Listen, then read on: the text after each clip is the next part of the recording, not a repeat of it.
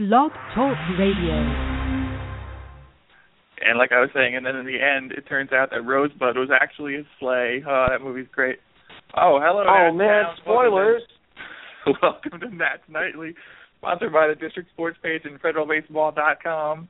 This is Patrick Reddington from Federal Baseball. I've got Doug House from Federal Baseball and Dave Nichols from the District Sports page on the phone after the Washington Nationals' fifth loss to the Cincinnati Reds in 5 games this season, 5-0. Johnny Cueto dominant on the mound. For some reason, his manager let him throw 122 pitches, but whatever, it's their pitcher, I guess. Dave, we'll get right into it. We'll start with the other pitcher on the mound. Not for long. Max Scherzer started tonight's game with a streak of 26 in the third innings without a walk going. A big takeaway from tonight is that streak is still going, but he hasn't allowed a walk since his start versus the Brewers in Miller Park. He was walked 14 total in 16 starts before tonight, 1.04 walks per 9, a 1.82 ERA, 1.93 FIP, 179, 212, 278 line against, and 118 and 2/3 innings pitched going into tonight's game. But 1-0 early, a single, a sloppy error by the Nationals, RBI double by Joey Votto in the first 2 at-bats. Jay Bruce triples in a run, 2-0 after Reds first. 1-1 fastball up high to Votto in the third, gone, 3-0. Votto again with an RBI single in the fifth, sac fly by Frazier, 5-0. Max Scherzer done for the night at that point. I think he gave up another hit after that, but replaced on the mound by Taylor Jordan, and I don't think anyone going into this was expecting much from the Nationals offensively, considering the Syracuse lineup that they put out there, but I don't think anyone was expecting Max Scherzer to put up a stinker and cost the Nationals the game, essentially. No, you got to wonder that the last 3 starts with 2 complete games and then 8 2/3 or 8 1/3 that Scherzer was probably going to get worn down at some point. We kind of saw that a little bit tonight. Obviously, the Nats sent out a quad A spring training like batting order.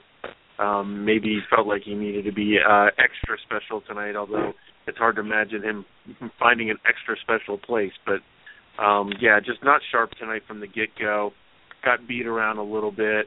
And, look, I think we just have to, mark this one up to the hashtag curse of Riggleman because the Nats can't beat the Reds no matter what they do. Wriggles! Oh, Wriggles. I wonder if he's going to Caddies tonight to continue solving the world's problems after a big win. Dog has Max Scherzer on the mound. Didn't look sharp from the start. Like I said, the positive news, now up to 31 innings, I think, after the end of tonight's game without allowing a walk, but just didn't have it tonight. It was clear from the start. He kind of struggled through what he could. Dave's just tweeting hash brown curse of Riggleman, but Scherzer just wasn't sharp. Like Dave said, you kind of write this one off. He's been fantastic so far this season, really good in the last stretch of a couple starts that he's put together, but just didn't have it out there on the mound tonight. Yeah, and certainly after every one of the last 3 appearances, we've been thinking, oh, man, next time, he's got to have that inevitable bad game after the long good game, and it's taken him 3 games to do it. So I guess that means 3 complete games now that he's 3 more complete games or nearly so after he's gotten this one out of his system. We know that Scherzer is prone to give up the fly ball, and at least 2 of them banged off the fence, and 1 of them went over the fence today. It's a warm day, and he wasn't spotting as sharply as he usually does.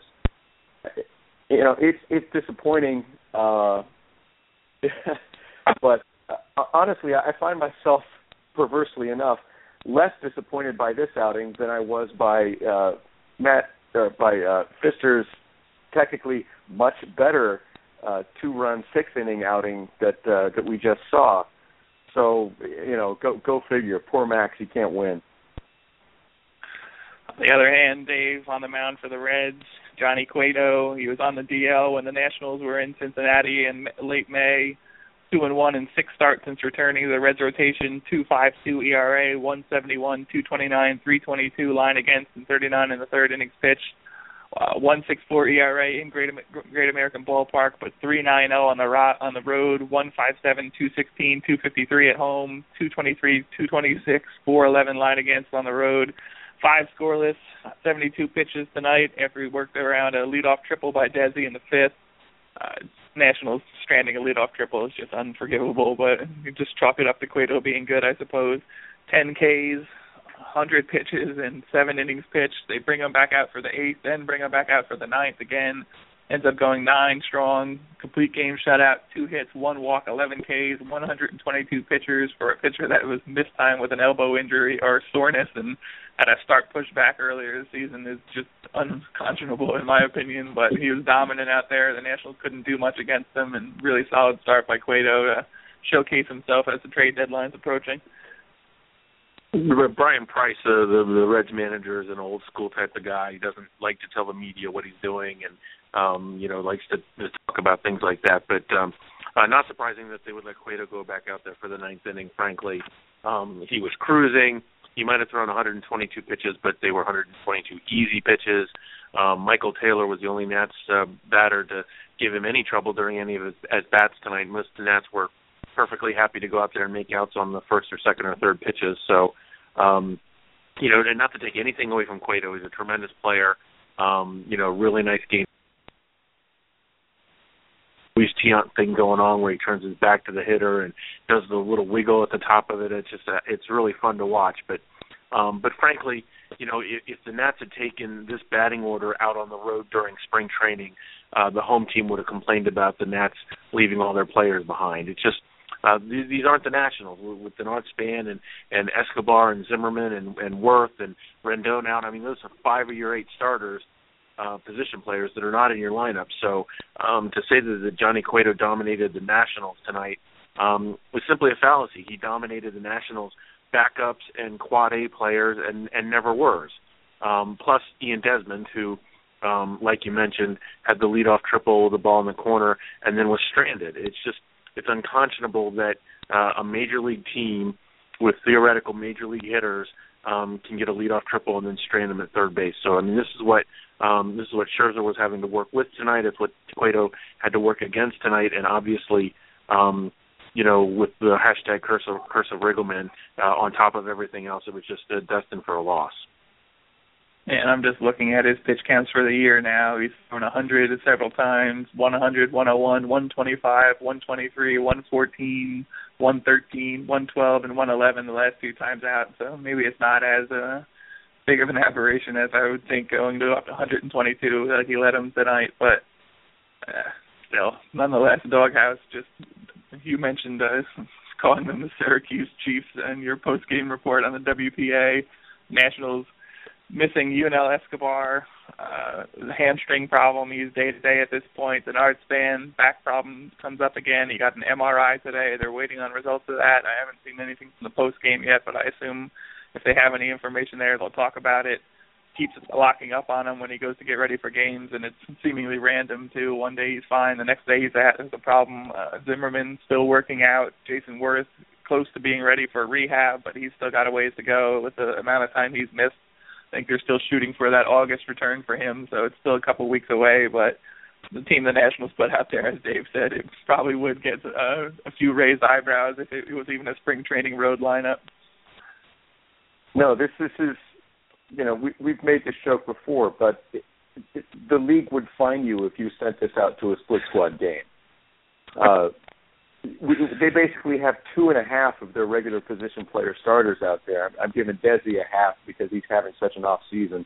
Although, as Mrs. Doghouse would say, we again saw the rare unicorn with that leadoff triple. So of course he got stranded there. Just a really tough night against Cueto, who's a very good pitcher and came out to abuse this depleted Nats lineup for the entire nine innings. And really, at this point, what do the Reds care if they wear out his arm? He's going to be somewhere else making a playoff run in a couple of weeks. So they can throw him as much as they want. Just got to make sure that they don't actually hurt him before he gets traded. Dave, I haven't been following a lot of the Reds rumors or the Cueto rumors because I assume the Nationals are not in the mix for that. But have you read anything or heard anything about where he's potentially going and who's looking at him? I assume it's going to be the usual suspects, the Yankees and Dodgers and those kind of teams looking at him, but I haven't really read much, honestly. It's interesting that I think a lot of the contenders really have pretty sound rotations. I mean, you talk about, I mentioned the Dodgers. they're pretty darn solid. I think if anybody makes a play for a pitcher this year, it might be the Cubs, depending on what happens the next month or so. But Cueto, for anybody that wants a starting pitcher, he's got to be the guy that people are looking at. But I don't know what the market is right now for a starting pitcher. I think more people are looking at relievers, and obviously we talked about Chapman the other day. We didn't see him tonight, but I think he'll get a lot of play as well.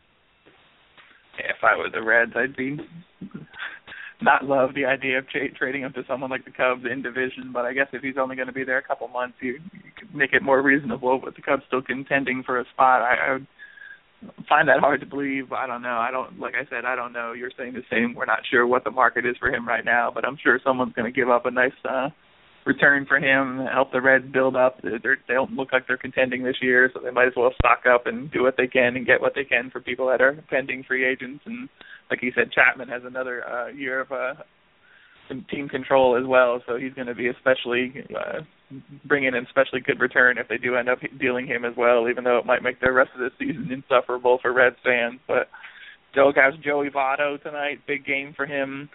Went 19 games, 85 plate appearances without an extra base hit, if my counting was correct when I checked the Baseball Reference really quickly. 85 plate appearances before tonight without an extra base hit, 2 for 2, double and a home run in the first 2 at-bats. Safe to say he was due at that point, 3 for 3 after an RBI single in the 5th. He pretty much provided all the offense they needed and got good pitches to hit there. Scherzer just left him up in the zone for him. A left-hander just stroking balls to right field all night. Votto's always been a good hitter, and he is still a good hitter. And even as good a pitcher as Scherzer, if his command isn't on, he's leaving pitches up, and he's pitching like he's tired. The opposite-handed, skillful hitter is going to light you up, and that's exactly what Votto did today. You got to tip your cap. Much as I hate to do that, I'd much rather go out there and kick dirt at him and scream. But I wasn't at the game today, so I was not allowed to do that, and Mrs. Doghouse gets mad at me when I try to do that in the basement. You bring dirt into the basement just to kick it, I'd probably get mad too. Nationals 46. Yeah, that's the part you object to most. 46-38 on the year after the 5-0 loss tonight. 5 losses to the Reds in 5 games this year. Got about 2.5 minutes left, Dave, so why not just talk about some rumors and trade talk going into the deadline. Ryan Zimmerman, as I mentioned, still out of the lineup. Jason Worth still a couple of weeks away. He's an Ards fan, a question mark with the back until we hear back on the MRI on him. What do the Nationals need going into this trade deadline? Do they have anything in this organization that they can bring up to replace some of these guys, or do they need to be going out there looking for a first baseman, left fielder like we've talked about previously, or what do you think the Nationals are doing going forward here? What's Mike Rizzo going to be pointing his head to about on August 1st? Yeah, we talked about this last week a little bit. It sounds like Worth's going to try to go out on a rehab assignment after the All-Star break. There's still no word about Ryan Zimmerman. I understand that he tried to do some activities the other day and had to stop again. So I really think that adding a bat to this team would be a good play. One of those first base left field first base types. There's always going to be rental players available. I think the Nats could probably find a useful piece there. If they want to add a piece to the bullpen, I'm not sure that that's even necessary at this point with the addition of Carpenter and Jansen finally off the disabled list. Maybe another lefty. I certainly don't think that they'd have to make the play for Chapman. I don't think that they need to give up the prospects that would be necessary for them. But,